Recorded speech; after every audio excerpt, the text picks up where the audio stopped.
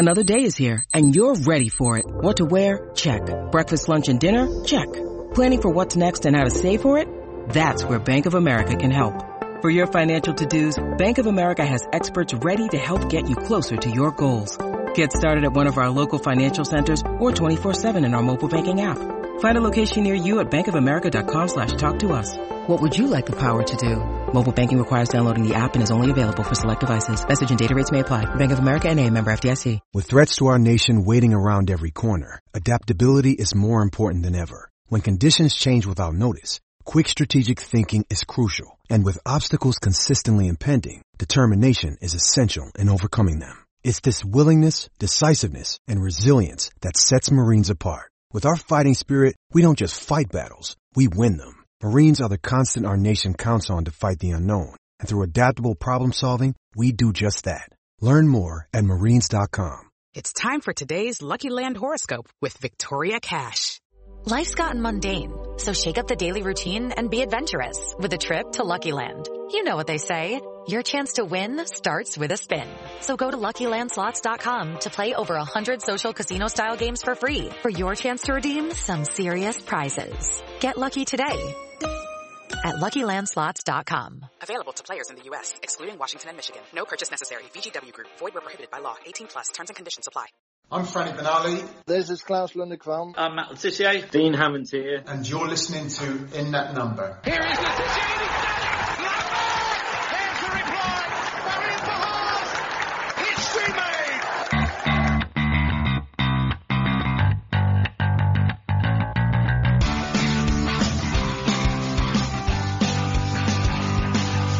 It's James Beattie. Oh, Belter.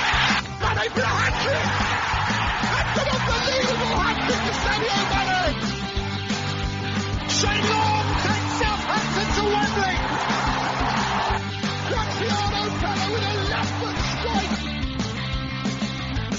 Ward-Prowse lifts it and he's got it in as well. And Danny Ings has done it again.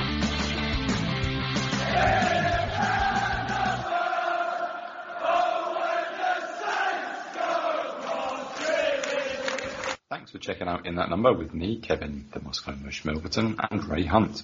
Find me on Twitter at Moscow Mush, and my co-host Ray Hunt at RayHunt84. Follow the show at Number Podcast on Twitter, In That Number Podcast on Instagram and Facebook. If you've got any questions for the show, if you can be bothered, send us an email to inthatnumberpodcast@gmail.com. Leave us a 5-star review on iTunes or wherever it is you get your podcasts. Share, subscribe, and give us good vibes. Let's go. Welcome to another episode of In That Number. We are back after an unexpected layoff. A lot has happened since we last recorded. We've drawn against Palace, had a fantastic Boxing Day in the capital against West Ham, a great draw at home to Spurs, games against Brentford and Newcastle were postponed, the long-awaited takeover confirmed, and a third-round FA Cup victory against Swansea on Saturday. We shall discuss all this throughout today's show, but we'll mostly be covering the Swansea game, and we'll discuss at length the takeover, of course. With me, as always, is my co-host at the Moscow Mush, Kevin Milverton. Kevin, title? Dragon's Den. Like it. It's aimed at the owners and not so much that win in Swansea. But Mush, Happy New Year. Yes, Happy New Year. Merry Christmas. And it was Christmas again yesterday for us here in Russia. Oh, Merry Christmas again. Is it okay to still be wishing people a Happy New Year? I'm not sure now. I don't know what the cut-off point would be. Well, I mean, we haven't spoken to our listeners since then. So Happy New Year to all our listeners as well. Yeah, Merry Christmas, Happy Hanukkah. Yeah, and I hope you've had a great start to your new year, and I hope your resolutions are still intact, if you have any. Not broken before they even started. But I had a great Christmas period. Wasn't disrupted too much. Decent, lazy New Year. We get the whole first week of the year off here in Russia. They're all public holidays. So it's just a chance to, catch up on all the stuff that you've been putting off for the previous year and, just have a bit of a relaxing time and spend some quality time. That's good. It's good. And so we're all recharged, ready to go for this final stretch of the campaign. And as I was saying, Kevin, a lot has happened. You know, they say a week is a long time in politics. Well, you know, a month is a long time in football because our last recording was on December the 13th. I don't want to say it, but since we took this little hiatus, the club has been undefeated. And we have a new owner. I mean, are we the problem? Yeah, I think there's maybe a problem with our correlation and causation. But, you know, I just think it's weird. You know, we were talking about how, what's that football cliche? The games, they come thick and fast around this period. Yep. I mean, we've taken almost a month off and we still got only, three league games to talk about? Yeah. Yeah. Yeah.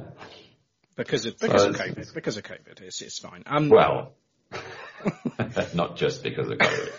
more on Newcastle in a bit, I guess. But in our last recording, we were thumped 3-0 by Arsenal, and then we thought our festive period was going to be tragic. And you know, it's been the complete opposite, though, isn't it, Kevin? Really, because you look at the point against Palace.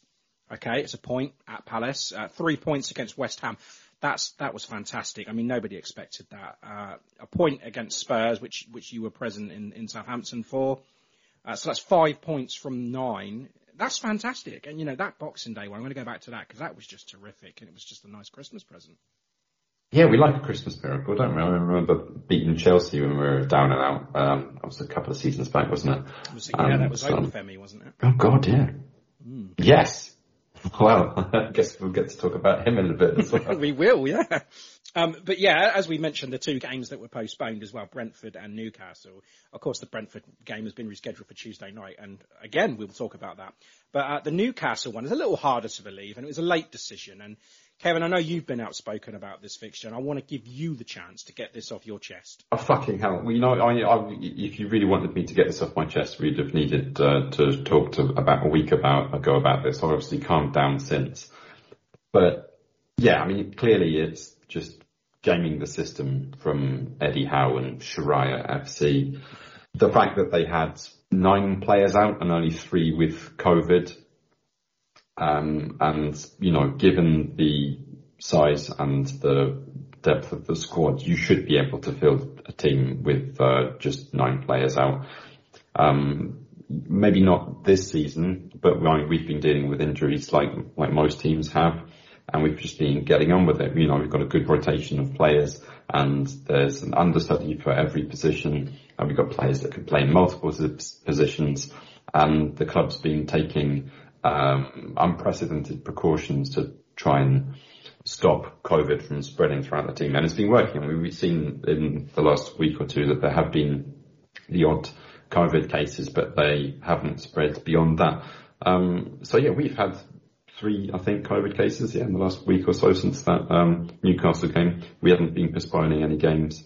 It shouldn't happen. And clearly everyone's called them out for the fact that the match was supposed to be, you know, just at the beginning of the transfer window. By getting the game postponed, they should then either to the middle or after the deadline closes, so it gives them time for all of their blood and oil millions to be pumped into a load of mercenary players that they're going to bring in to try and beat us at that. But, you know, Kieran fucking Trippier had a fantastic debut last night against Cambridge United. Yeah. They put out a so-called full-strength side just a week after this Newcastle game was postponed. And yeah, now they're out of the cup and they can focus on the important thing of getting relegated. Yeah, I know how angry you were about this, and I'm gonna hark back to the NBA because a lot of as you know, I watch a lot of American sports, and everyone's going through this pandemic, and every single team in the NBA is in the same boat, and every single night they're missing their superstars, and they are still carrying on with the games. They brought a record a number of players up from the G League this year. A lot of players have been coming up, and they're playing. You know, some of them are playing out of position, but they are still getting on with it, and everybody's in the same boat. That is what it should be like here. You've got the players to do it. Yes, they're not going to be experienced. Yes, they may have to play out of position sometimes, but you still have to get on with it. And it always seems like the bigger clubs are kind of, you know, like Liverpool as well, they'd complain about, you know what Jurgen Klopp's been like. They've got a massive squad. They've got to be able to deal with this. Bring up the youngsters. You're supposed to have these academies that can deal with it. Deal with it. Thomas Tuchel try and moan about it as well, and they could probably field an entire league from the squad that they've got with all the youth players that they've brought out over the years. But yeah, it's ridiculous. I mean, we had an entire season under the conditions of the pandemic last season, and the season before was curtailed. And I don't remember, maybe it's just my memory, but I don't remember any games being called off. And if there were, it wasn't on the scale that it is now. Okay, there's a lot more cases now, but surely the clubs have had time to put the correct protocols in place and to expand their squad. It's not exactly more players. Exactly. It's not like it hasn't been coming as well. You knew this was coming. And, the only difference I will say is that they've had, the 5 substitution rule in the Premier League last season, which would have helped. But I guess clubs now don't have the players to bring on more subs. It's like we've been punished for our own foresight, which is ridiculous. It is ridiculous. And Ralph's been outspoken about it again now, saying that they shouldn't be allowed to field the players that they sign after the transfer window is closed. I mean, do you agree with that, or are you just like, nah, fucking bring it on, let them have whoever they want? Kieran Trippier's not going to stop anybody, is he? Okay. I mean, I try and look at it from both sides.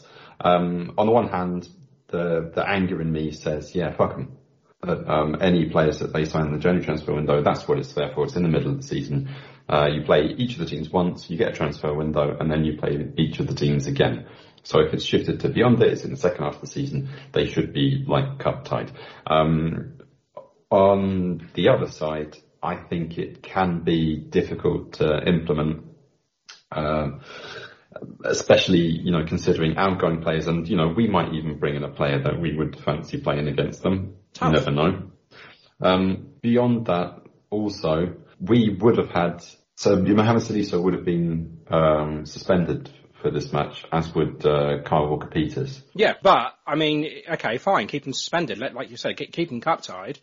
Well, if we look at it just like that, so you've got a choice between having us having 2 players that are not eligible and Newcastle being able to play Kieran Trippier. I'd say let them put fucking Kieran Trippier on. Yeah, that at the moment you would, but if they go and sign, give me a more realistic player, Kevin. Would you be feeling the same way then? I don't know. I think that I'll obviously wait until the end of the January transfer window, but I don't think they're going to get any absolute superstars that will be able to change their fate instantly. I imagine that given Eddie Howe's record and punch out, they'll end up with somebody like Dominic Solanke. Yeah, I'm not sure what's worse, Dominic Solanke or Callum Wilson. I mean, even without Salisu, I'm pretty sure we can handle that. On the treatment table, they act about the same, I think. But to add insult to injury, a certain breed of Newcastle fan, and then they're fairly big clubs, so they've got a lot of fans, but that also means they've got a lot of fans that are cunts and just acting as such on Twitter, goading us and being quite selective in their logic about how rich their club is. But it's not really owned by the Saudi state, it's owned by their foreign investment fund. Shut up. Let them think that. But they can think what they want. Yeah, I'd love it. I would love it if we beat them. I love it. I love that in the too. replay fixture. I fully expect that fixture to be shortly announced to be played on Wednesday the 19th of January. Before the international break, because so that in between the Wolves and Man City game, you're thinking, yeah? Yeah, that'd be the ideal time to have it. And otherwise, we're going to be looking at February before we'd be able to play them. Yeah, I suppose you're right. I suppose it could be squeezed in there because we don't want them to get too much steam ahead of them. I know at the moment they haven't got a lot, being knocked out of the FA Cup by League One Cambridge and all, but still. Well, look, if they're able to play now, it should be our prerogative. We should say, right, let's play tomorrow. Fuck it. You cancelled it with 24 hours notice. We'll give you 24 hours notice before the fixtures. Fuck yes. Kevin, I really wish you were in charge of the FA. Well, I think maybe the people who make these decisions, because it's, as far as I know, it's Southampton's initiative, that would have to be. They're probably going to be, a little bit more kind and forgiving than I am. That's true. We shall move on. A reminder, if you appreciate what we do and you feel like you'd like to buy us a pint, then please head to buymeacoffee.com/in-that-number. And of course, you can become a member as well. We have our tiers for beers, so you can check that out on there also. But again, if you just want to give us a one-off payment, we accept anything, would be really, really appreciated. Anyway, Kevin, shall we get to the ITN news? We've got lots to go through here. Sure, let's do that.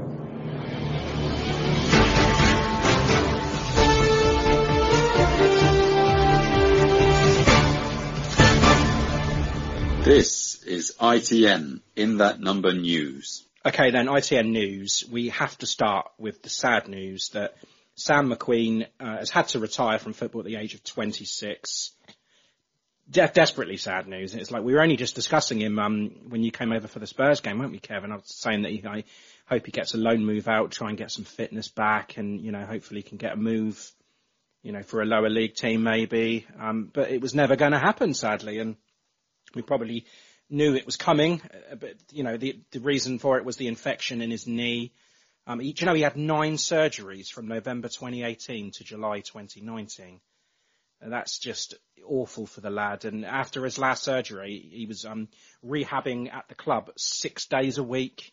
He was in the pool, he was in the gym, doing everything he could, working so hard to get back to it. And, and it all comes down to retirement. It's a horrible story. And I hope the club continues to support him and give him exactly what he needs afterwards, because he's given his all for this club, and it's time we do the same for him. So, yeah, really, really sad about that. And there's a really emotional read on his story. I think it's on the website still, about his surgeries, about his personal problems with his family. And yeah, please go and check it out, because it is definitely worth a read. Yeah, it's heartbreaking, really. The video they put up and the film and just the whole story. Feel really sorry for him. So it looked like, he was just about making his way back into squad. He went out on loan to Middlesbrough, didn't he? He seemed to be doing reasonably well there, and you thought that he was somebody that we might... Just before that infection, the first infection, wasn't it? Middlesbrough. Yeah. Yeah, I thought you might see him come back, but in the grand scheme of things, this is a reality for a lot of lads that go into professional football. Not everyone can make it and play at the top level. He's had his moment in the limelight. He's had his career cut short early, which is unfortunate, but. You like to think that being around the club for that time is given him time to maybe come to terms with the injuries and come to terms with the fact that he possibly won't play again, and now we know that he won't. So, yeah, hopefully he's got something in mind for what he chooses to do to continue his career in some other way. Whether it's in the coaching side or, any of the other things, because there's a lot of things you can do in football. And he's still very, very young, so he could go back into education. I'll hope that he does very well for himself, and we do hear the name Sam McQueen knocking around again sometime soon. Yeah, he's got all the doors open for him, so yeah, best of luck. Some better news, Nathan Teller's new deal, a 3.5-year contract at season's day till 2025. That is great news. Yeah, yes, please. And another extension, a Willie extension. Oh, Willie extension. This is a bit. I mean, I was a little bit shocked by this, because the Willie Caballero extension was, the contract was only supposed to be short term. It was supposed to be till January the 5th. That's been and passed. He's extended it till the end of the season. But Forster played yesterday and played well. McCarthy back in training, which is another point that I wanted to bring up. So we still got Harry Lewis as well. Well, no, Harry Lewis and the news. Yeah, he's a bit. It's a bit of a joke, really, isn't it? That we've got a third choice keeper that's there theoretically for a reason, but everyone's too afraid to play him. Yeah, I don't know. I don't quite understand what they were trying to do with it. Was it just like a reward for him coming in? They've just said, look, we'll pay you to the end of the season, but you don't expect to be playing many games now that we're getting Macca back and Fraser's playing quite well. Fraser's playing really well. Yeah, I don't know. I think it's strange that it's happened so early in the transfer window. But I can only think that it's there for the reason that maybe Forster was a bit of a doubt. And it wasn't entirely clear what Macca's, when Macca will be up to full fitness and be able to play. And for that reason, it's better safe than sorry. I imagine his wages aren't massive. No, of course they're not.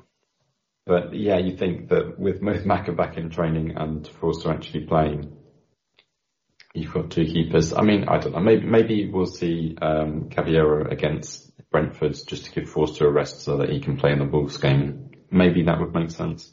Yeah, I can see your point. Dia flies out.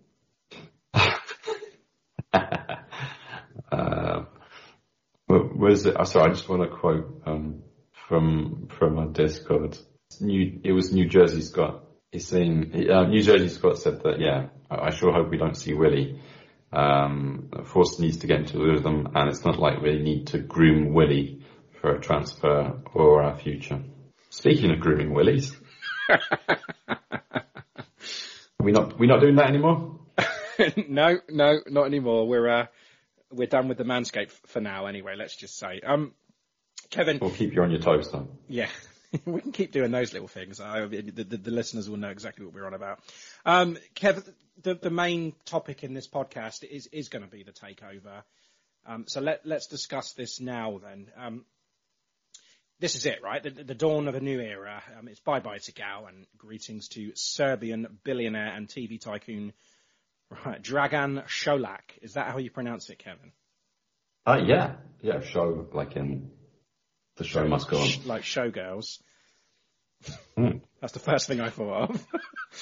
It's a takeover that's been 2 years in the making, really. You know, Šolak's Sport Republic have purchased Gal's 80% share of the club, with the Liebherr family retaining the remaining 20%. The lead investor then, Kevin, Dragan Šolak, of London-based firm, takes over the reins then. I guess we have to start with why it's taken so long for this to happen, because Gal has been understood to be wanting to sell for a while now. The club have kept us informed that they were looking for the right buyer.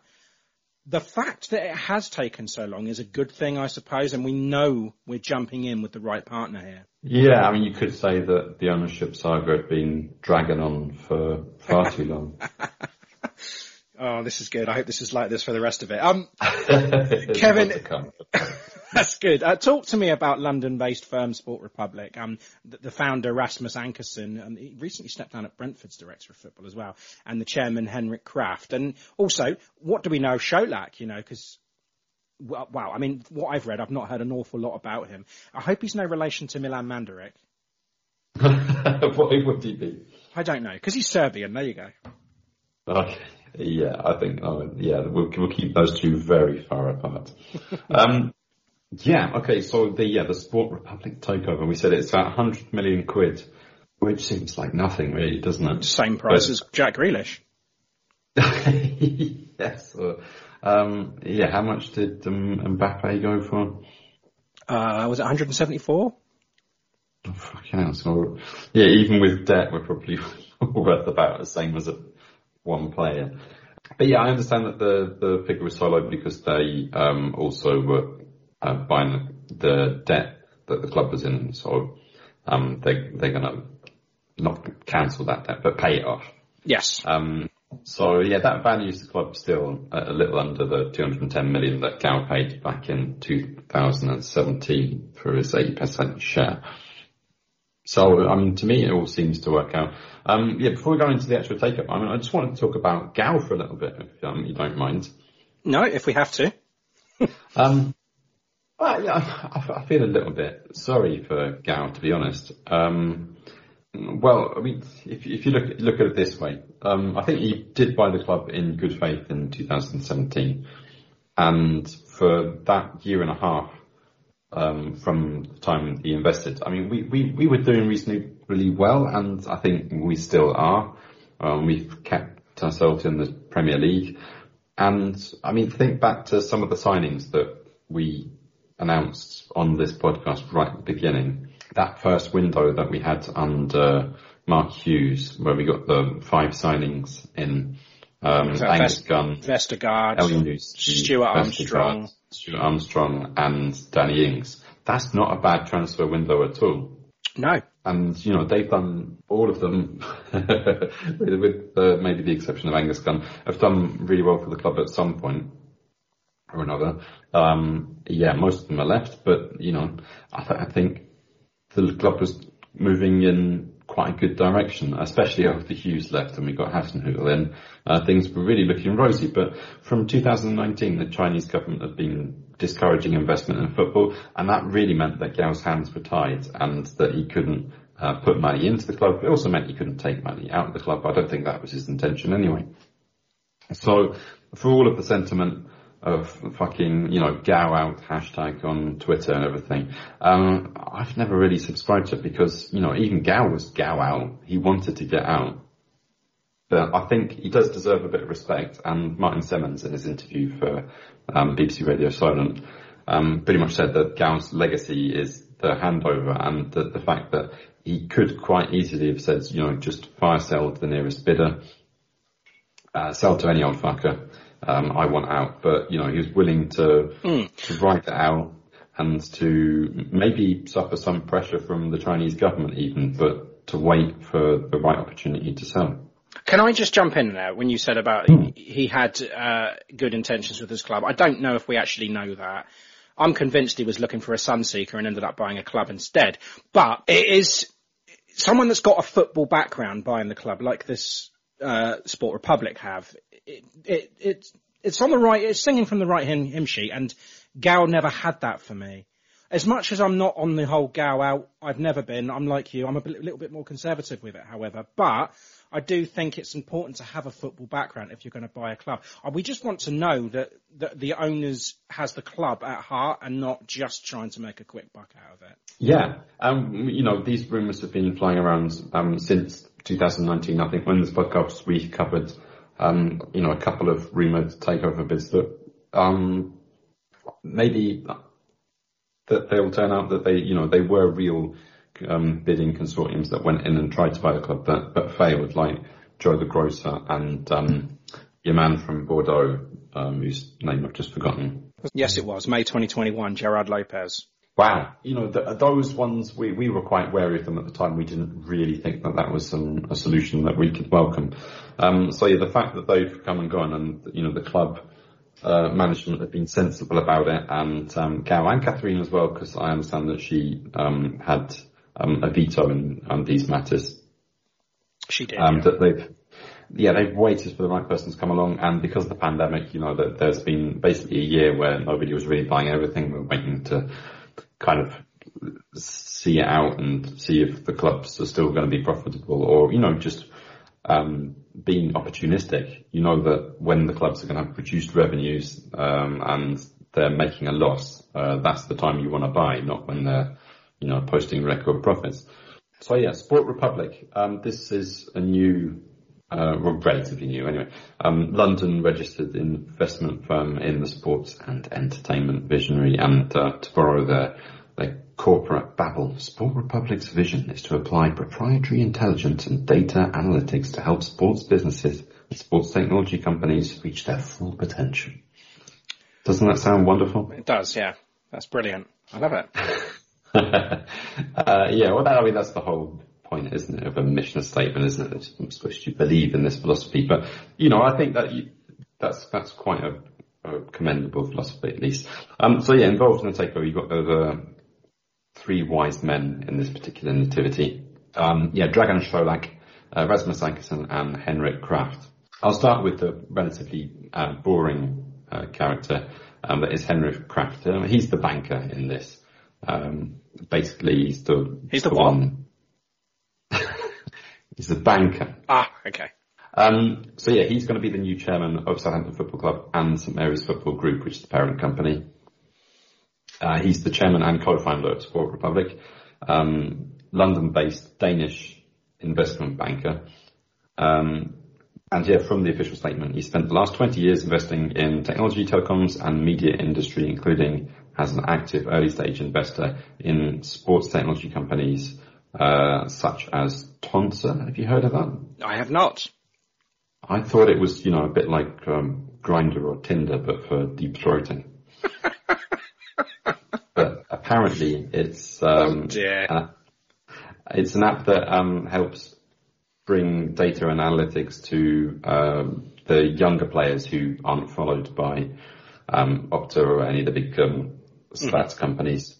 And apparently it's just doing good things. The other ones I haven't heard of, like Sport, like Wave TV, Hour Ring. That sounds like another sex toy, doesn't it? Sava Health and Masters app. Anyway, Kraft spent 10 years at KKR. Now, that's Kohlberg Kravis Roberts, which is, a huge American global investment company. Remember that name because it will crop up a few times in my story here. But yeah, he's a partner there and head of technology and telecoms in Europe. Okay. So yeah, he's the banker man, Henrik Kraft. Now, much more interesting and, I don't want to say enigmatic, but, more kind of a maverick character.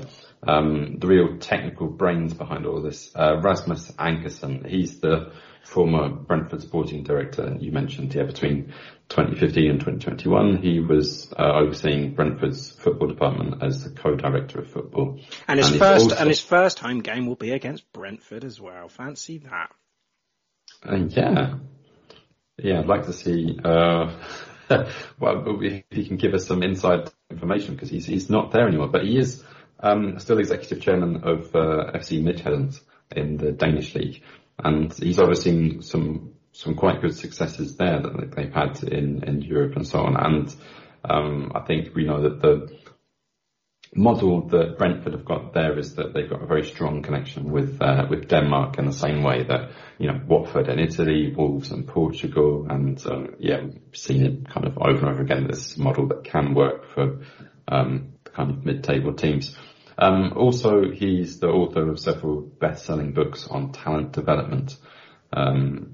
Including that Hunger in Paradise, which I had heard of before. I didn't realise it was his book.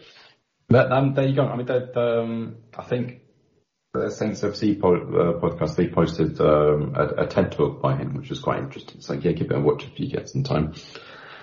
So those are the two other places. The one that we've been hearing most about is, of course, Dragan Šolak. And we will hope that, unlike Gao, he doesn't show a lack of interest in the club. But Kevin, my question to you then is, are we a pig that needs to be fattened? Can I make a Serbian analogy? Then, it's it's a big sausage that needs stuffing. I'm not an expert on Serbian cuisine. Anyway, so I thought I'd, because I'd never heard of him. Anyway, I'm sure the first thing that anyone did when they heard this story, they Googled who the fuck is Dragan Šolak, and that came up with a Wikipedia page that told them he was a chess grandmaster. Yes, I'm hearing that everywhere. I've been putting out fires all week. Yeah, I mean the lazier of the journalistic breeds have confused the two. Let's not conflate him. So I thought I'd take in a deeper look at who this man is and where he came from, because not even in Serbia, he wasn't someone that people have heard of until relatively recently. And there's a really interesting article that I was shown on sports.ru that links to some investigative journalism from the Slovenian newspaper Djela. And it's absolutely fascinating. I mean, we've got spy and sex scandals in here, everything. Oh, fucking hell, really? You're not up for that? I am up for it, but I just guess now that I know what sort of a man he is, it's kind of like, I want to hear this, but I just want to forget it after I've heard it, if you know what I mean. Okay, some of it's tangential, but, if you were talking about a Serbian billionaire, or any billionaire for that matter. I'm thinking about Novak Djokovic, who's also in the news this week. Novak's, fuck him. I don't think there's any businessman that can amass that amount of wealth and do it all with, do it all cleanly and in a fair way. Milan Mandaric, mate. Milan Mandaric. Well, that isn't the whole point of capitalism, that is that you screw people over as much as you can and build up as much wealth as you can. So generally these are going to be people with. You being in Russia, mate, you've got the knowledge for all this. But yeah, so if you're expecting to take the moral high ground with this takeover, no. Gao wasn't squeaky clean either, and there are definitely clubs in the league whose money can be traced to much, much dirtier sources. So don't be worried about that. But yeah. He is the lead investor in Sport Republic. He's the founder and chairman of what's now is the United Group of companies. He started his career in the troubled 1990s by selling pirated films to cable companies and rental shops. Good man. He's a pirate. He's a man after my own heart. I can get on board with this. But in the club's official statement, that was worded as Motion Picture Production and Distribution Company, VANS, which he established in 1990 with a group of friends and movie enthusiasts. Right. Selling blue movies from the back of his bloody, what's the Serbian car? Van. Yeah. Oh, Zastava or something. Yeah. You go. I can imagine him in a Zastava. Christ. From what I've heard, because I wasn't here in Russia in the 1990s, but it was a pretty troubled time in the transition from the planned economy to market capitalism. And a lot of people made a lot of money very quickly. People had their heads switched on and were smart about it. And, a lot of the billionaires and oligarchs, they started off, like Lord Sugar selling toot from the back of a van or whatever. But anyway, he made his little money there. And through his connections with the companies he was selling pirated films to, in 2000 he set up his own cable channel, KDS, in his hometown of Kragujevac, which is a city that's just about the same size as Southampton. So yeah, maybe he feels at home here.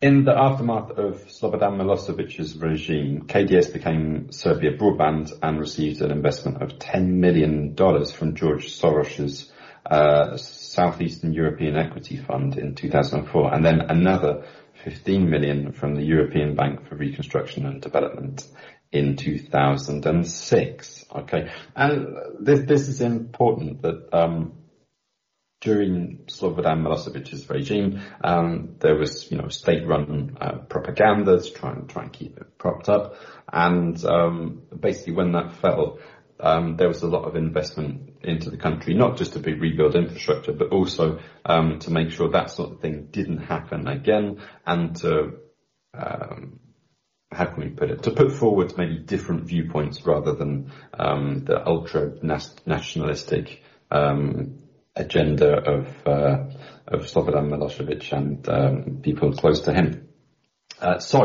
The Western money that came in, $25 million. This money was used to buy up media and telecoms companies all across the former Yugoslavia. And although Šolak was the registered director for the company, it was effectively owned by the EBRD. And then... Wow, that sounds dodgy. Well, yeah, this is the thing. There's a kind of a dark age, I suppose, in this history, because he wasn't the money behind these deals. This empire wasn't built off of money that he'd earned or investment that he'd brought in from private sources. It was from these two investment funds, basically government investment funds. Well, Soros's.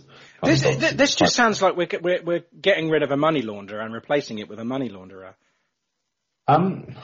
Not necessarily, okay, but I mean we're only halfway through the story, and yeah, the next 6 or 7 years are a bit of a blur. But over a decade between the mid 2000s and the mid 2010s, Šolak built quite a complex web of over 100 companies that are registered in various tax havens across Europe and across the world. So the Netherlands, Malta, Cayman Islands, British Virgin Islands. Untraceable, Cyprus. then, is what you're saying, yeah?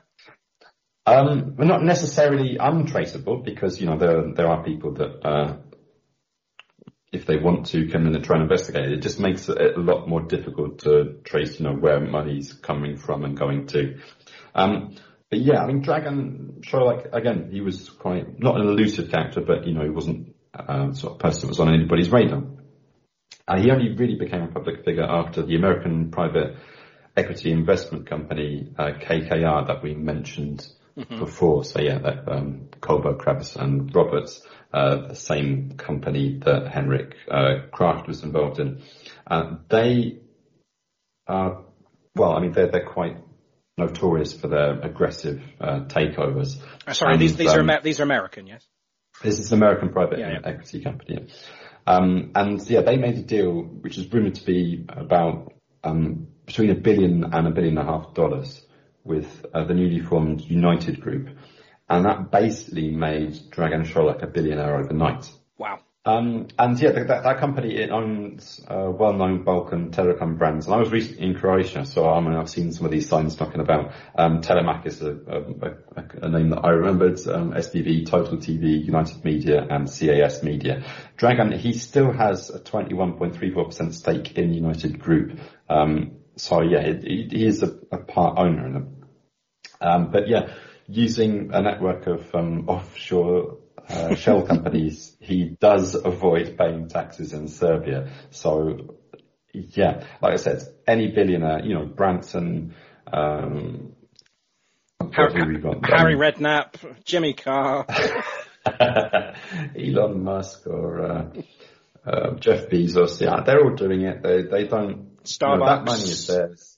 They want to keep it. They don't want any of it going to governments. They'd rather not pay tax, and they can pay very smart and clever people millions of dollars to avoid paying billions in taxes. Loopholes, what it's about. Loopholes, yeah. And, this kind of spy and sex scandal that I mentioned at the beginning. Former director of the CIA in 2011 to 2012, David H. Petraeus. He's the current strategy director of United Group, and he organised that deal that we talked about that made Dragan a billionaire, basically. And, not entirely sure of what exactly the relationship and the connection is, but they clearly know each other and work together with each other. Petraeus, he was a general in the US Army during the Balkan Wars in the mid-90s. And then after his army career, he was appointed director of the CIA by Barack Obama. Only a year and a half later, he resigned from the post amidst a scandal, which maybe our US listeners have heard of, but I don't remember this story. That he was basically having an affair with his biographer. And this is turning into a soap opera. Right, okay. It's amazing. That's why I have to share this with you. He was having this affair with his biographer, which is bad enough, which is enough to get you sacked as a director of the CIA.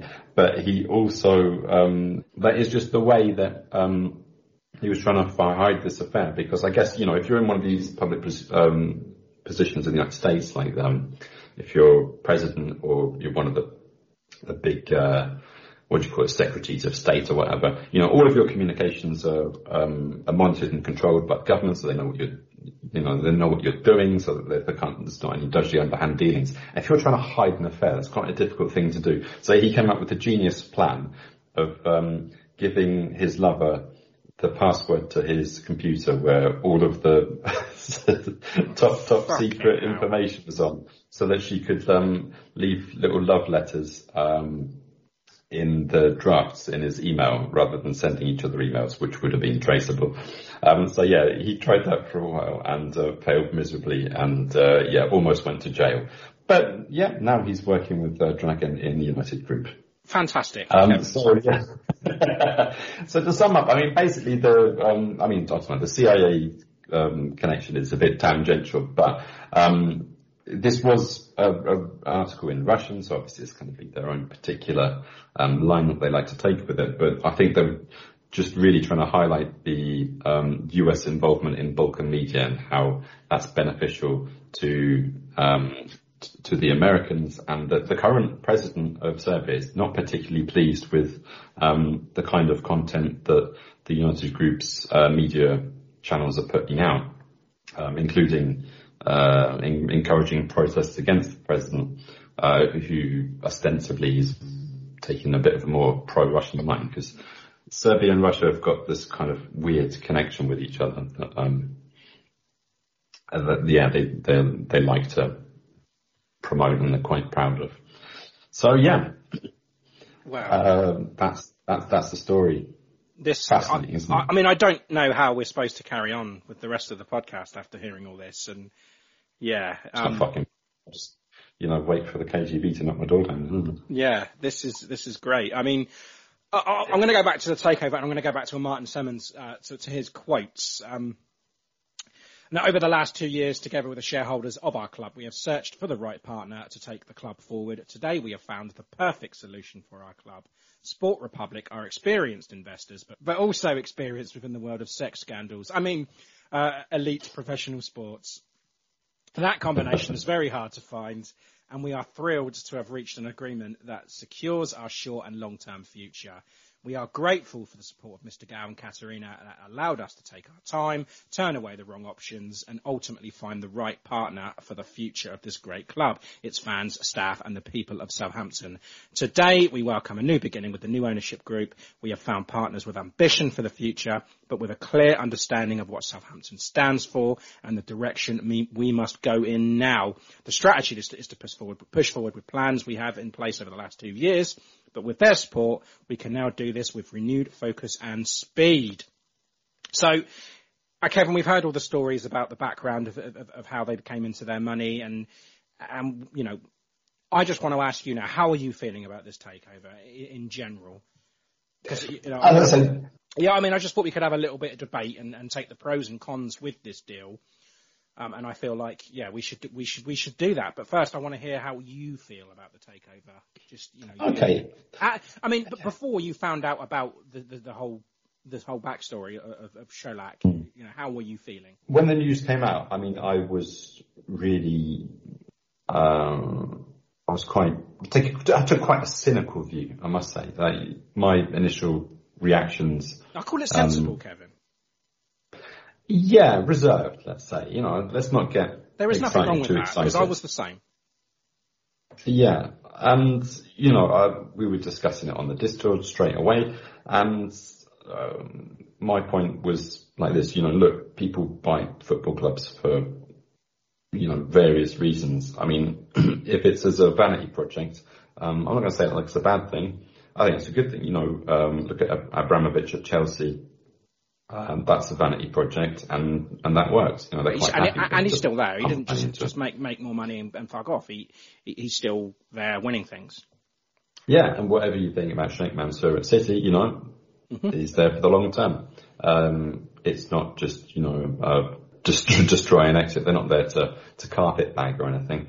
But that is a worry, isn't it? That you get people who use the club to asset strip or to or they buy it with leveraged debt that so they're buying it basically with money that's not theirs. Man United. Yeah, basically plunging the club into more and more debt.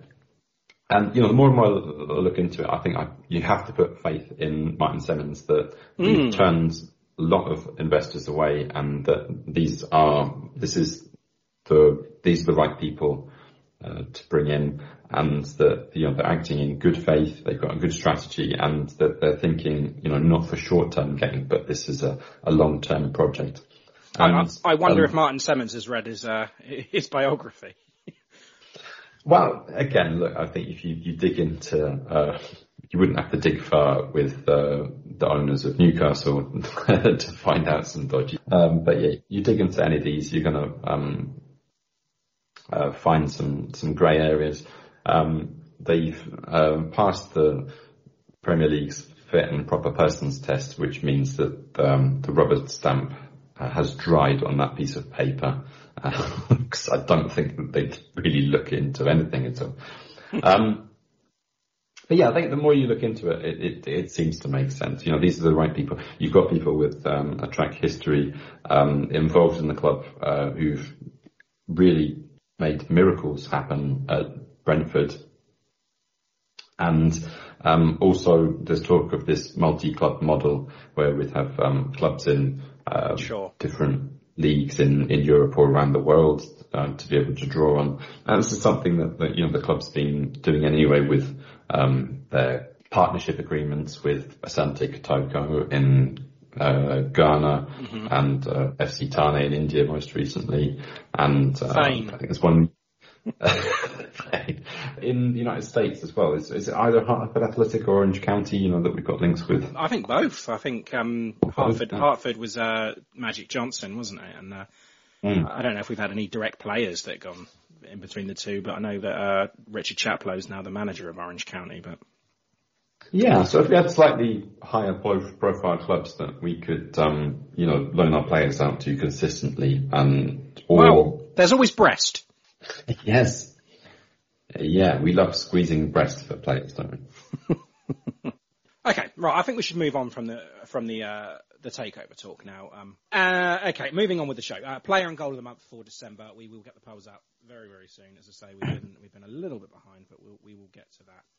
And incidentally, I mean, we want to hear from you all as well, and I want all your pros and cons of this takeover, and we'll discuss them next week. So you can email us on inthatnumberpodcast@gmail.com. So yeah, get in touch with us. I want to hear what you have to say.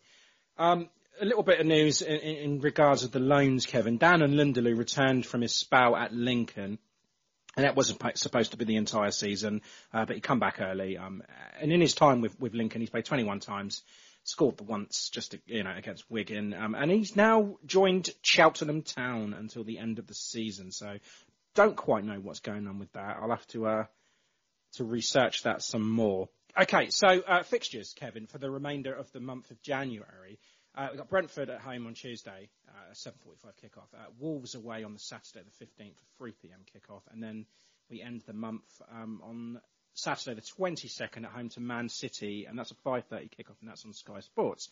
Now, you mentioned that we could have Newcastle thrown in there somewhere, possibly between those two. But tricky month, I guess. Brentford at home is a must. Wolves away, they picked up a lot of points lately when they probably shouldn't have done.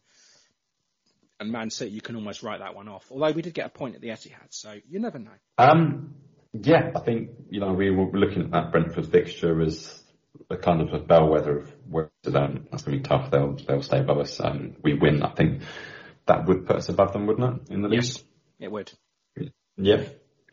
And news on the FA Cup fourth round draw. It will be on Sunday following the West Ham and Leeds tie. So by the time this episode is out, we will have our opponents, and that tie is scheduled to be played between the 4th and 7th of February. The B team and the women's side, they haven't played since we recorded, so we're lucky there. But their next fixture for the B team will be Thursday the 13th away to West Brom. That's third placed West Brom, and that's a 7 o'clock kickoff. And the women's, they return to National League action away to MK Dons next Sunday the 16th at 2 p.m. That's important to get back on track because they slipped down to third because, they played fewer games than the teams above them. That's Ipswich and Oxford. Rachel Panting's Oxford, who've won 5 on the trot now. That's incredible. Yeah, very good. But win those games and they're back joint top though. So games in hand are crucial. Right, Kevin, should we get into some games then? Dean Hammond here. Thank you for tuning in to In That Number. Home to Spurs. We actually got to watch the game with our mate Tino as well, didn't we? Oh, yes. Yeah. We just bumped into him and said, well, if you're not in the squad, mate, do you fancy watching from the chapel stand? He said, yeah, fuck it. Oh, that's funny because I thought we were in the Itchin stand. It's that little corner, isn't it? The quiet corner. Yeah. He didn't, do you know what? He didn't tell you about his bloody knee surgery, did he? He gave you no clue about the fact that he needed surgery. He just kept quiet. I got a little knock. It's fine. I'll be back soon. Liar. Yeah, I think his exact words were, I've just got a little injury. Little injury?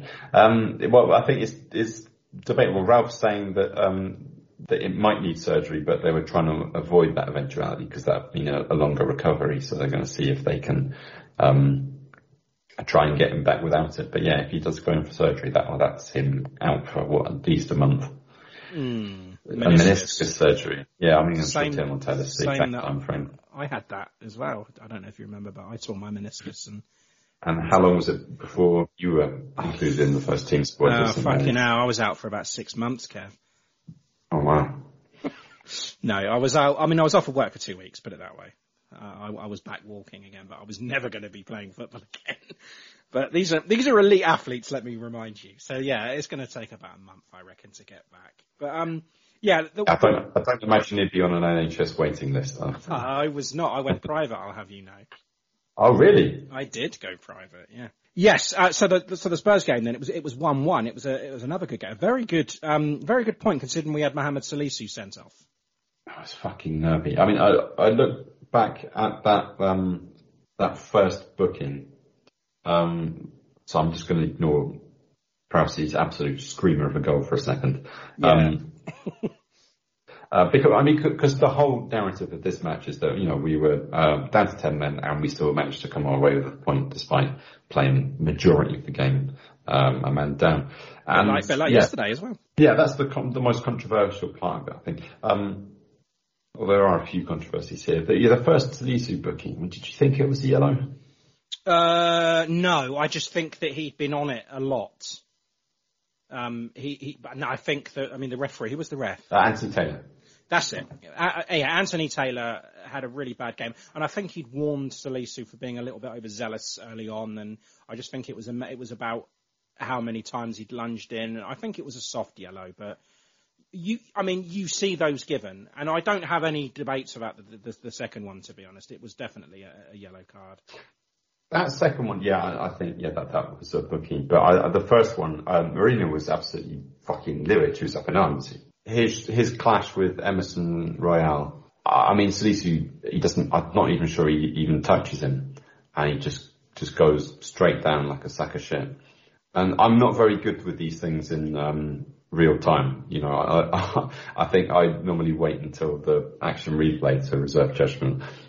But Marina's much better than me with that. She maybe has some sort of different eye for these things, but she was just like a diving fucker. Love it. And so I thought, okay, he's been a bit hard done by, and Kyle Walker-Peters had already been booked as well. So our defence was treading on thin ice as it was. And that clash with Son, I think that's a yellow card, but he shouldn't have been sent off for it, because that first one wasn't a yellow card at all. I thought that was quite a poor decision from the referee. Yeah, but like I said, he was making bad decisions all game. It was just the little ones in the middle of the park. It was just like awarding them free kicks when they shouldn't have. Every time they touched him, they went down and they were getting free kicks for it. It was a very frustrating game in that sense, but second half it was like evening itself out a little bit more, and it was great to hang on. We dug in deep for that game, and that was absolutely fantastic. It was a great way to end the year as well. 3 points at London Stadium. I was going to say Upton Park then, Jesus. And then a point with 10 men against Spurs was great. So very, very happy with that. Excellent. Yeah, but very, very nervous match. They did get the ball in the net 4 times, and only one of them counted, and that was Kane's penalty. Spurs were fairly impotent for that first half, and I think for the second half we dug in relatively well. I think something we haven't mentioned is all the different formations that Ralph's been using over this period in December. We've seen multiple formations. We've seen, our traditional 4-4-2, but we've gone, 3 at the back, 5 at the back. We saw Valerie. He was in that Spurs game. He was on the right wing, wasn't he? I think he was. Yeah. Didn't he play centre back at one point as well?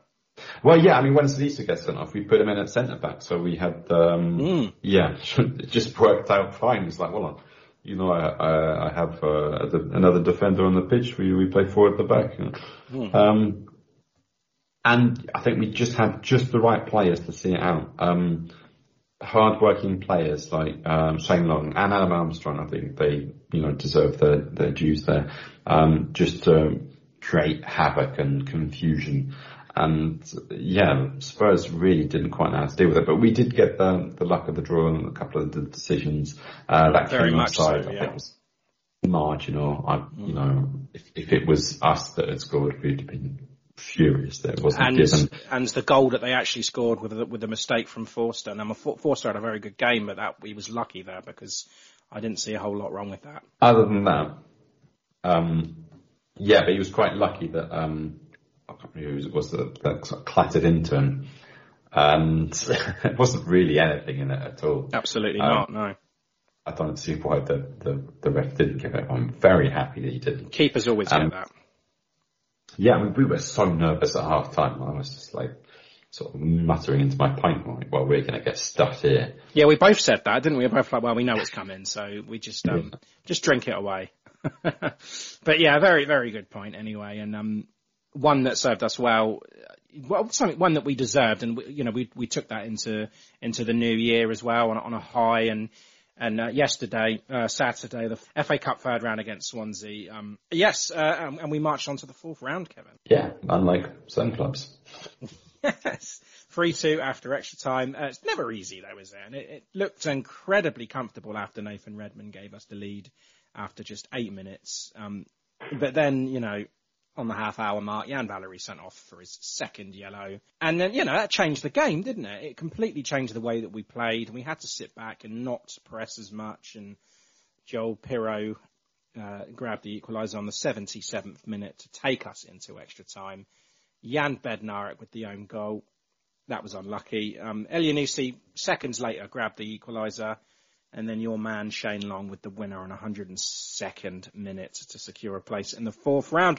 Oh, God, the drama, Mush. Oh, yes. It started off very well. I thought it was going to be quite an enjoyable match.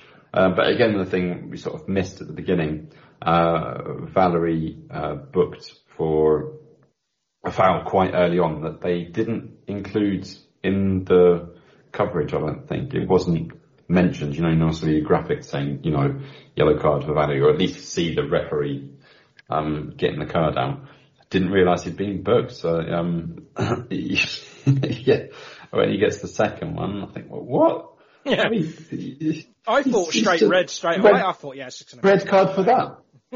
Well, it wasn't a straight red. But anyway, yeah, brilliant goal from Redmond. Very, very smart from Teller to sniff out that absolutely horrific pass that they just put across the back line. So careless and really, really clever just to thread it through for Redmond. Thinks very quickly and just rolls it into the back of the net. And I wish I'd put money on Redmond scoring, because there's nothing Redmond likes more than scoring against Championship opposition. Yep, and he also scored against Swansea in pre-season as well, didn't he? Yeah. And we also had an own goal in that game too. So if you remember, that was 3-1 back in August, at the beginning of August in pre-season. So yeah.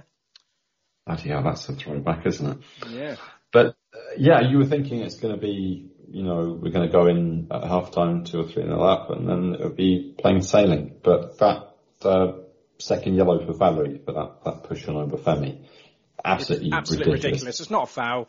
Obafemi sold that one, and nothing in it whatsoever. And VAR would have booked Obafemi for that, I reckon, unless Mike Dean was at Stockley Park, of course. There's no VAR for this one, is there? No, because it's a Championship ground. Yeah, I mean, it was absolutely pointless because, we know Michael Obafemi, there's no way he's getting on the end of that. He's not going to do anything with it. Forster was pretty fast to get to it. Doesn't need any encouraging to fall over. Really disappointing, because I thought that they were quite good mates back in when they played together, weren't they? Well, they would have been, yeah, but it's all forgotten now. Stitched them up. Yeah, totally.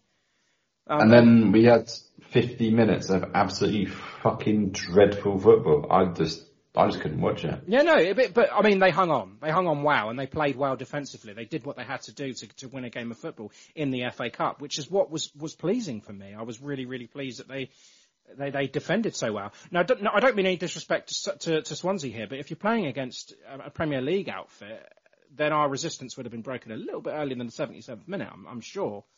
But they did exactly what I was hoping them to do. I didn't want them to go and push the boat out. I wanted them to sit back and stay organised and make it difficult to score against, and we did that.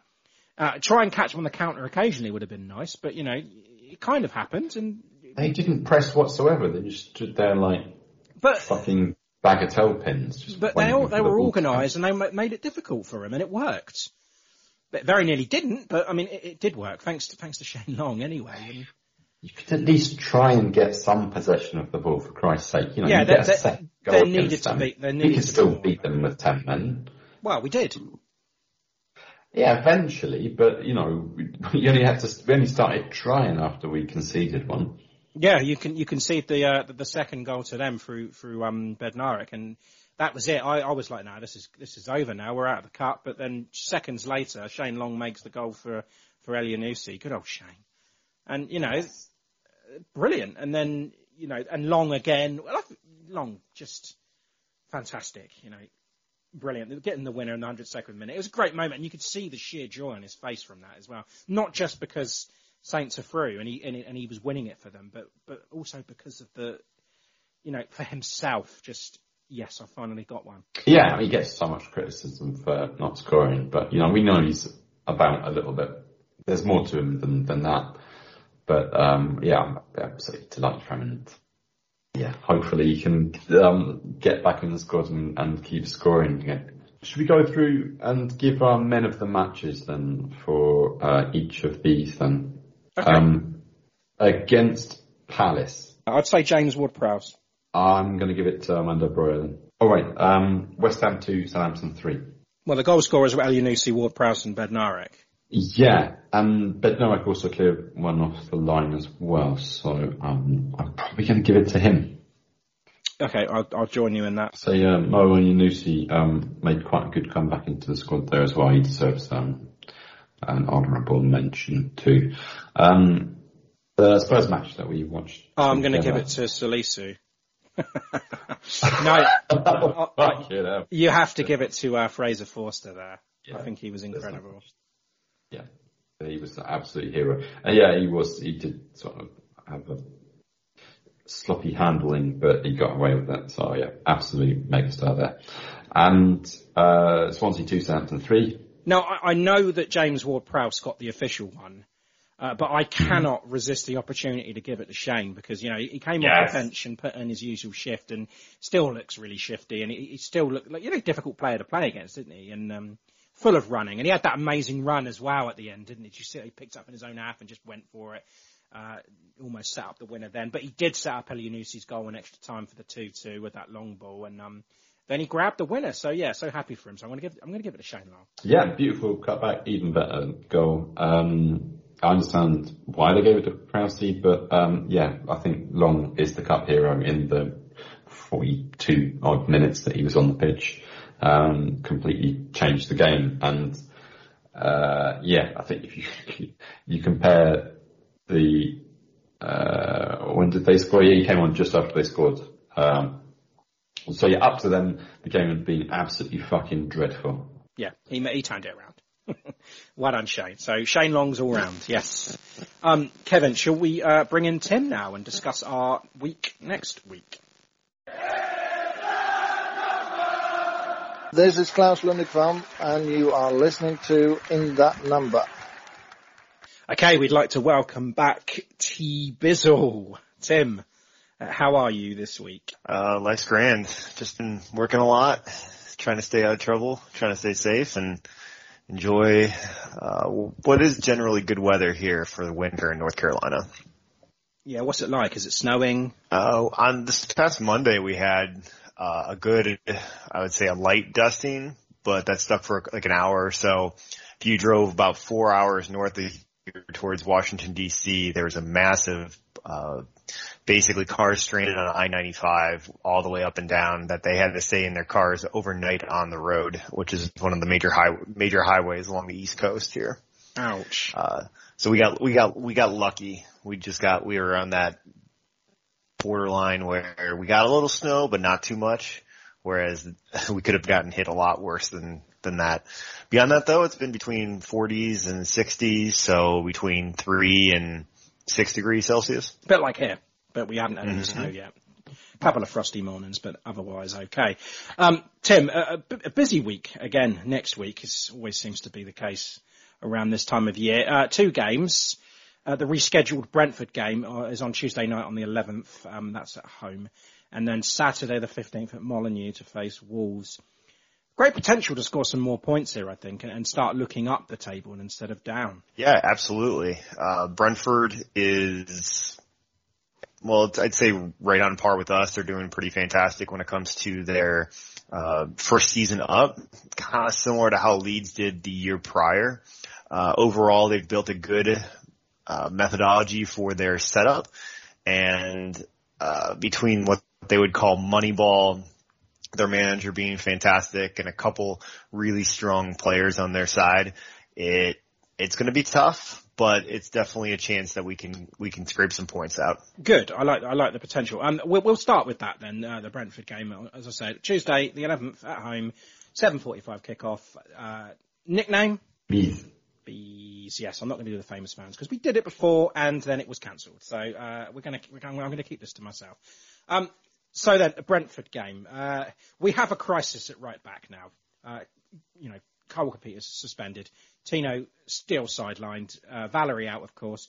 James Ward-Prowse looks like he's going to slip into right back again, which means, the midfield opens up for Diallo. He'll probably fill in the middle unless he wants to give Smallbone a go there, which I very much doubt. Lots of questions, though. There's a short turnaround time. Will Shane Long be included again? And let's not forget, we have Wolves next weekend too, so we need the whole squad here. With the suspensions and injuries, it's going to be pretty tough to get ready for this game, which is coming too quickly. Absolutely. And you don't know how everything's going to turn around with them too. So they don't have any suspensions lingering overhead for them. Whereas with us, and like you said, our right back situation, James Ward-Prowse from reading about him, he doesn't really like playing there, but as the captain, he'll slot in just about anywhere on the pitch, it seems like, and take over with what is truly needed. And I think it's one game because Valerie, as long as he stays out of COVID protocol, he'll be back, and you'll have potential for KWP to come back as well. So we'll find out, and if KWP was going to be sidelined and be isolated anyways, then you just kind of you knock it out, and hopefully he rests up, heals up, and is back to go on the Saturday game against Wolves. But for the time being, it looks like James Ward-Prowse at right back alongside Perot at left back. Well, and they're he got a bit of practice yesterday, didn't he? Yeah, Perot did a full 120. And we had Prowse at right back as well. Yeah, Ward-Prowse had to slot in there after the 40th minute, after Valerie's red card. Perot, though, this is a good opportunity for a run of games, if he's able to get back in, because if Walker, or if Tino's out for an extended period of time, they're going to want to slot Walker-Peters back in at right back, and then bring in Perot for the first choice left back in that situation. So we'll see. Let's hope it all works out for the best, and let's just hope it's one game. I'm just hoping one game is the situation. So, what are we going to expect from Brentford? They've had a rotating style of play, a little bit here and there. They've shifted their formation slightly here and there, but recently they've played primarily with a 3-5-2. A lot of their lineup, it's hard to predict with who they have and what they've been successful with, but you've got some prime hitters. Ivan Toney is probably the most famous out of all of them, being the top championship goal scorer last year. He's been fantastic for them and been a major part of their ability to get promoted alongside their mainstay success currently. So then you've got Brian Mbeumo, who's right off of him as the second striker. You've got Sergi Canos, who's a slippery wing player. And then you've got Pontus Jansson, who is just that no-nonsense center back who elevates the game of the players around him. It's going to be tough. And fortunately, though, with Salisu's red card, we'll have him back. Will allow us to, maneuver around the right back situation. Alongside pairing Salisu, like I said, that no-nonsense guy on our team to match up head to head and hopefully take out any threats that Mbeumo and Toney have. Right. Okay. Predictions then, guys. Tim, I'm going to let you go first because I'm nice. Well, thank you. I appreciate that. And with Brentford just having won in the FA Cup yesterday against Port Vale away, that Mbeumo did play. Yeah, he scored a hat-trick, didn't he? Yeah, Mbeumo he scored a hat-trick with the third goal being a penalty. But I think it's going to be a tough one. I think it's either going to be looking for a draw again or a positive for us. If I had to choose, I think it's going to be, I'm going to take a 2-1. No, I'm going to take a 3-1 win. I think we're going to be able to step in and really capitalize on our success here with the Swansea game. 3 home goals, at St Mary's. That's not happened this season. So yeah, that's, I'd take that. I would. Kevin, do you want to go next? I will. Sorry, did he say 3-1? He did. That's interesting. I do think we're going to have another home win, but I think it's going to be a little bit closer at 2-1 to the Scum. That's exactly what I've gone for. Okay. Do I change? I do believe it's going to be 2-1 to Saints. So yeah, I'm going positive. So we're all going positive here. Oh, actually, apart from Alex is going for a 1-1. Oh. And Marina, Jem, Abby, and Caitlin, what are they going with? Well, I'm going to get Gemma out of the way first because she's obviously going for her 0-0. Did you ask her? I did ask her. I've asked her for both of them. And I said to her, for both. Yeah, she did. But I did say to her, look, I'm going to have to get you on the show and you're going to have to tell them your prediction because they do not believe me that I'm asking you every week because I am. Okay, I'll believe you. I'm not being lazy. I promise you. She's saying 0-0. Okay. What about Marina? What's she going with? She says 2-0 to the Scum. 2-0 to the Scum. Right. And Abby? 1-1. I can see that, to be honest. Yeah, when I was looking at the 2-1 and Kev said it, I was thinking about changing it to a draw, but I want to stay positive.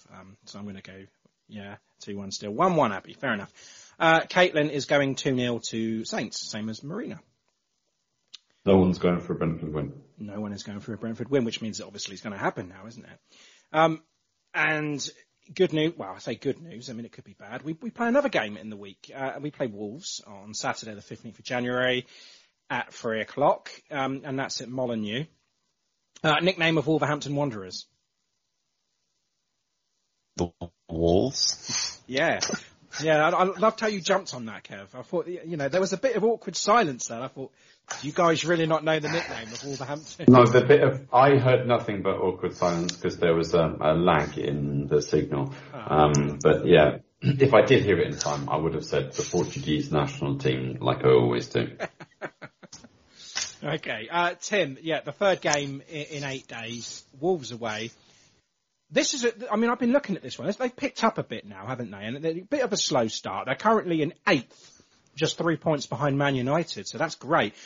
And of course that devastating, sorry Kev, what? That was just my reaction. Yeah, exactly, right? 8th. Yeah. How are they still up there? Exactly, because they had that devastating and undeserved win at St Mary's back in September, and that's still fresh in my mind. But at Molineux, I don't think they've been that great. They've only won 3, they've lost 4, and they've had 2 draws. Their first 3 home games of the season, they lost, and that was to Spurs, Man United, and Brentford. But like I say, they have picked up since then, and they only lost to Liverpool since those first 3, and that was only last month. So. But it did. I mean, it's going to take a while for a new manager to come in because they've had Nuno in for a while. They've got Bruno in now, and it's going to take a while for him to implement his print on the team, and that's what it's done. But they've done well since, and they're hard to score against. But on the plus side, they don't score many either. And if you have a look at their last few games, right, this is interesting because since December the 1st, they drew 0-0 with Burnley, they lost 1-0 to Liverpool, they lost 1-0 to Man City. They won 1-0 over Brighton, 0-0 with Chelsea, and they beat Man United 1-0. So it's either 1-0 or 0-0. They don't score a lot, they don't concede a lot. So Gemma's prediction at 0-0 could actually happen, Yeah. That's interesting, I thought. They don't score a lot, but, they don't concede a lot. And if you're only conceding, Liverpool 1-0, Man City 1-0, Chelsea 0-0, and beat Man United 1-0, that's fucking incredible. They have turned it around. That is why they're up to 8th. They're doing what they're doing. They're doing well. Do you agree with me, Tim? It goes beyond December 1st.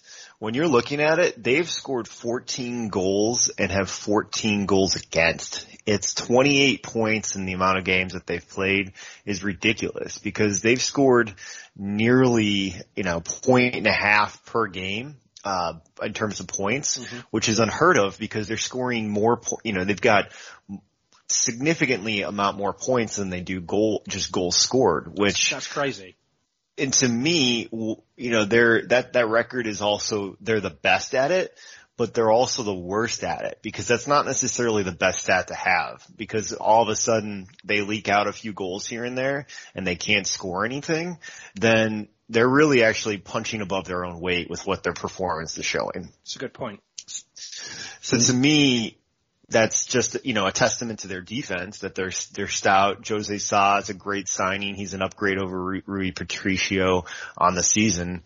So to me, you want to give them props, but they're absolutely at their peak, which is why when you say 8th place and you're surprised, yeah, to me, that's not nearly as good as, their 8th place record is well above where they should be at based on their performances with the baseline statistics of goals and goals against. I think also what you've got to think about is the fact that they've had, Raul Jimenez coming back from that horrific, skull fracture. And there's a little bit uncertainty around Adama Traore at the moment as well, because there's talking about him moving to Spurs. If they are to lose him, then I think, what you said about them not being able to score a lot and them conceding more is going to come to fruition, I think, because, without a key player like Adama Traore. Now, I know he's not had the greatest of seasons, but if you lose a player that's that important for the team, the only way is down, I'm afraid, unless they bring in a significant replacement, and I don't see that happening with Wolves. So Traore, if you look at his actual goals and assists and direct line contributions, it's not there. It's his ball progression that they're talking about and looking at and bringing forward. So they've been playing him and slotted him at right back, but that's still Nelson Semedo is basically their right wing back with their 3-4-3 setup. And then you've got Aït-Nouri or Markel on the left side. Those are those ball progression guys where you've got Ruben Neves as your holding midfielder, and then Moutinho, who's having a fantastic year as that 6'8", 10 kind of hybrid all over the place. Alongside Podence, who kind of slides around. Trincao came over from Barcelona this year. And then you said Jimenez, but they also signed Hwang in the off season, was hoping that he could score a few goals. He scored 2 so far. And to me, it's just crazy to think about because their attack is toothless, but their defense is stout. We'll find out what's going on. They're going to be playing, at least when we're casting right now. They're playing against Sheffield United at home, and they don't have a midweek game unlike us, which does. I forgot to mention who the key battle was against in the Brentford game. It's also the same for the Wolves game. It's COVID against everyone. How is everybody going to line up? Who's going to be in isolation? Who's going to be exposed? Who's going to be in recovering and not necessarily back to 100%? It's COVID versus everyone in this world, and that's not exclusive to the game, but it is to these games and to soccer in general, but overall in life itself. So how will we line up? Who knows? But hopefully COVID decides. Will be back. Yeah. How will we line up? I believe KWP will be back out of isolation, and let's just hope that he is able to get back into the swing of things. But also Valerie will be back after his red card suspension against Brentford. So then you've got Perot, and if Tino does have a meniscus injury, which I'm happy to go off and talk about meniscus injuries in the future if we're able to hear a more formal diagnosis, as number one, it's kind of what my background is in terms of education and knowledge, but also two, is that Perot who's personally lived through that experience multiple times. So lots of fun there. How will we set up? It's going to be Forster. We're going to have Salisu. I believe it'll be Perot and KWP alongside, we're going to probably look at Stevens. I think Bednarik will take a break because you've got that no nonsense guy in Salisu, and then Stevens will pair up with that ball progression, get things over the top against their pushing fullbacks in Aït-Nouri, Marcal, and if Traore is playing as right back or Semedo, I think once you can be able to counter and get that pushed, but it'll be really tough against their back three, who, like I said, is overproducing in terms of success. Beyond that, JWP, Romeu, and then it's kind of a crapshoot with the top four. Adams is still in isolation. I think you're going to play, Brozia's going to have to play if he's fit and capable of at all points in time. We'll see how much of a rotation though they want, with Brentford. So I can't really even predict that top four. But let's hope Shane Long comes in and scores another goal, and we can all say he's coming back, and he's back to it. Yeah, I hope so too. I hope he plays some part in this game, because he fucking deserves it, and it's Brentford. So why not give him a fucking go, eh, Kev? Yes, give Long a chance. Okay, predictions, Kevin. You're going first this time because I'm nice. Okay, bearing in mind that of all the games they've played so far this season, only 6 of them have involved more than one goal. Mm-hmm. This is where you're going to break it, right? Yeah, it's going to be 7-3. No, I'm going for a 0-0 draw. You're going for a 0-0 draw, which I think would be a good result, to be honest. I think so. I think so too. I'm going to go for a 1-0 win. Okay. But not to Saints. Oh. Yeah, I don't think we can score or just break through in generally. I just think that they're going to do what they do and do what they do against Man United. And I mean, the last 2 games they've stopped Chelsea from scoring and they've stopped Man United from scoring. So I've got no reason to believe that we're going to go and score there. So yeah, I'm going to go 1-0 to Wolves, same as it was at St Mary's. And Tim, what are you going with? 1-1. I do believe we will be able to score, but more so from the ability to counter press against them and finding those right locations and behind the fullbacks. And what does the Haasmeister say? He's going for a 1-0 win also, but to Saints. You've got every eventuality covered. Exactly, so I've got a chance to pick up some points on everybody here because I'm the only one going for a Wolves win. So unlucky, guys, but thanks for it. And the wives, as I said, Gemma's going 0-0. But what about Marina?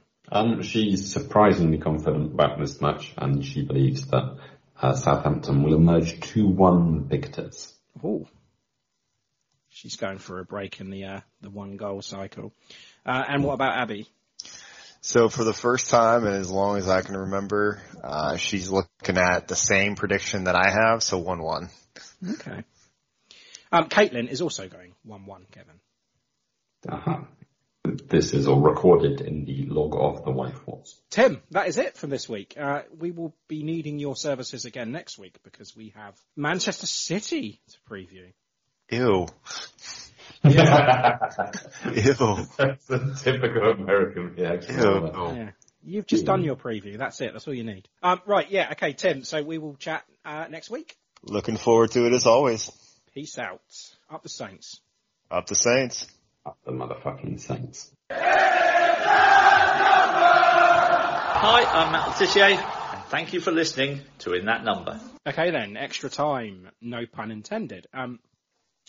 Predictions, then we'll start with them. From Swansea, I had a Saints win, you had a Saints win, Alex had a Saints win, and Tim had a draw. So 2 points for all of us apart from Tim. So the scores after the Swansea game are me on 26, Alex is on 12, Tim is on 19, and you are in the lead on 35, Kevin. So well done, you. Holy buggery. Yes. Wife Wars? Yes. No one got a correct result either from the Swansea game predictions or from the previous one that we did the predictions for, which was the Palace away game. I think everyone went for a Southampton win apart from Gemma. That's correct. She went for a 0-0. Didn't you, Gemma? Yes, I did. There you go. Did you hear that? Gemma is always going 0-0. You heard it right from the horse's mouth. I'm not calling you a horse. But that does mean that Gemma did pick up 2 points for the prediction against Palace. Well done, Gem. Yeah. As did Abby. So that leaves Marina on 21, still in the lead, but moving up into second place now is Abby with 18, and Gemma is 16 points equidistant between Abby and Caitlin on 14. Right, okay. we also started this week the Discord predictions, so I just want to go through the results of that. Again, we all had Saints wins apart from Tim. So 2 points to Colt, 2 points to Alex, 2 points to me, 2 points to Tony Mears, 2 points to Kevin, 2 points to Scott, and at the bottom of the league, Tim, with 0. It's early. We started it this year, so, that's going to change. And don't forget, you Discord listeners, don't forget to put your predictions for Brentford and Wolves on the Discord predictions channel. And Super 6, then, we've got 4 rounds to go through. Round 28 was won by John Keane with 9 points. Round 29, right, this has got to be a first. Freddie from the Ugly Inside, Bradley Lloyd, Tom Hennigan, Kevin Jewell, Andrew Knight, Steve Martin, not the Steve Martin, and Jeff Stelling all had 9 points. So a tie there. A 6-way tie. No, a 7-way tie, excuse me. The Jeff Stelling. It is the Jeff Stelling, yes, but it's not the Steve Martin. Round 30 was won by Colin Carter with 12 points. And round 31 was yesterday's FA Cup ties, and that was a joint win by Dan Buck and James Mitchell with 13 points, leaving your overall lead still Colin Carter on 272 points. Kevin, I'm not going to bother with Fantasy Premier League because there was no Premier League, so we can just skip that. Can we? I'll give you a quick summary. Okay. Yeah, I don't think much has changed. Oliver Boyce, Freddie Hunt and Matt Markstone are the best podcasters. In December, though, I managed to amass 349 points, which is more than anybody else, quite a fine margin. So I'm catching up. I'm still shit, don't you worry. I can see why you wanted to add this. Yes, it's very essential that I squeeze that in. I only found that out a few minutes ago, so there you are. Why me? Why not? David Phillips, top 1,388 points. Bobby Brown's Magic Saints, 1,345, and Harco Simoneau's Nottingham Forest, 1,337. Nothing changed there, but I will award the Manager of the Month for December. I just missed out on the top 3 by 2 points. But you're going to award it to yourself? No, third place, Dan Buck. Very good December, 351 points. Fred Ermins, only Cruels and Horse. I don't really get that. 352 points. And top is a team that looks like it's called Are You Running? But with loads of diacritics by someone who calls themselves Nemesis, I'm sure. You've got a great career as a dubstep DJ, but 361 points means you're the Manager of the Month for December. Bitchin'. Right, Russian phrase I was going to say this week, but it's probably this month. Yeah, this month's Russian phrase is neither a phrase or Russian. Okay, so what is it? Dobrodošli. Dobrodošli. And that means welcome, but in Serbian. Oh, it's in Serbian? Wow. Okay. Serbo-Croat, as it's not perfectly correctly known. I'll give you one more very quick phrase, just because I think it's quite interesting. Sex scandal. Yes. The Serbian for CIA sex scandal is no. That one? Yeah. Dragomir. And that means? Pleased to meet you. In Serbian, yeah? In Serbian, yeah. But those two words are the same root, Dragan and Drago. Okay, so how would you say Dragon's Den in Russian? In Russian, this is a weird thing, because the name of the series, the UK one, right? Dragon's Den. Mm-hmm. Dragons don't live in a fucking den. They live in a lair, don't they? That's true, yeah. I've never understood that myself. Lions live in a den, right? That's why Millwall's ground's called that, right? Mm-hmm. So do you want me to mistranslate it, or do you want me to correct it, or just literally translate it? Just literally translate it, because that's what the show's called, even though it's wrong. Okay, so yeah, I go with Logova Dragana. Logova Dragana. Perfect. Okay, yeah, reminder, buy me a coffee if you appreciate what we do and feel like you'd like to buy us a pint. Please head over to buymeacoffee.com/in that number. And next week we'll be discussing both Brentford and Wolves games from the week, and we will preview that Manchester City game. So until then, up the Saints. Up the Saints. Up the Saints. Up med Southampton.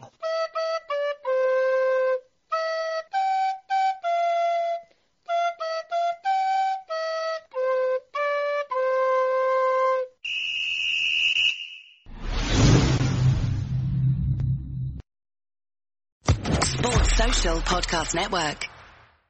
It is Ryan here, and I have a question for you. What do you do when you win?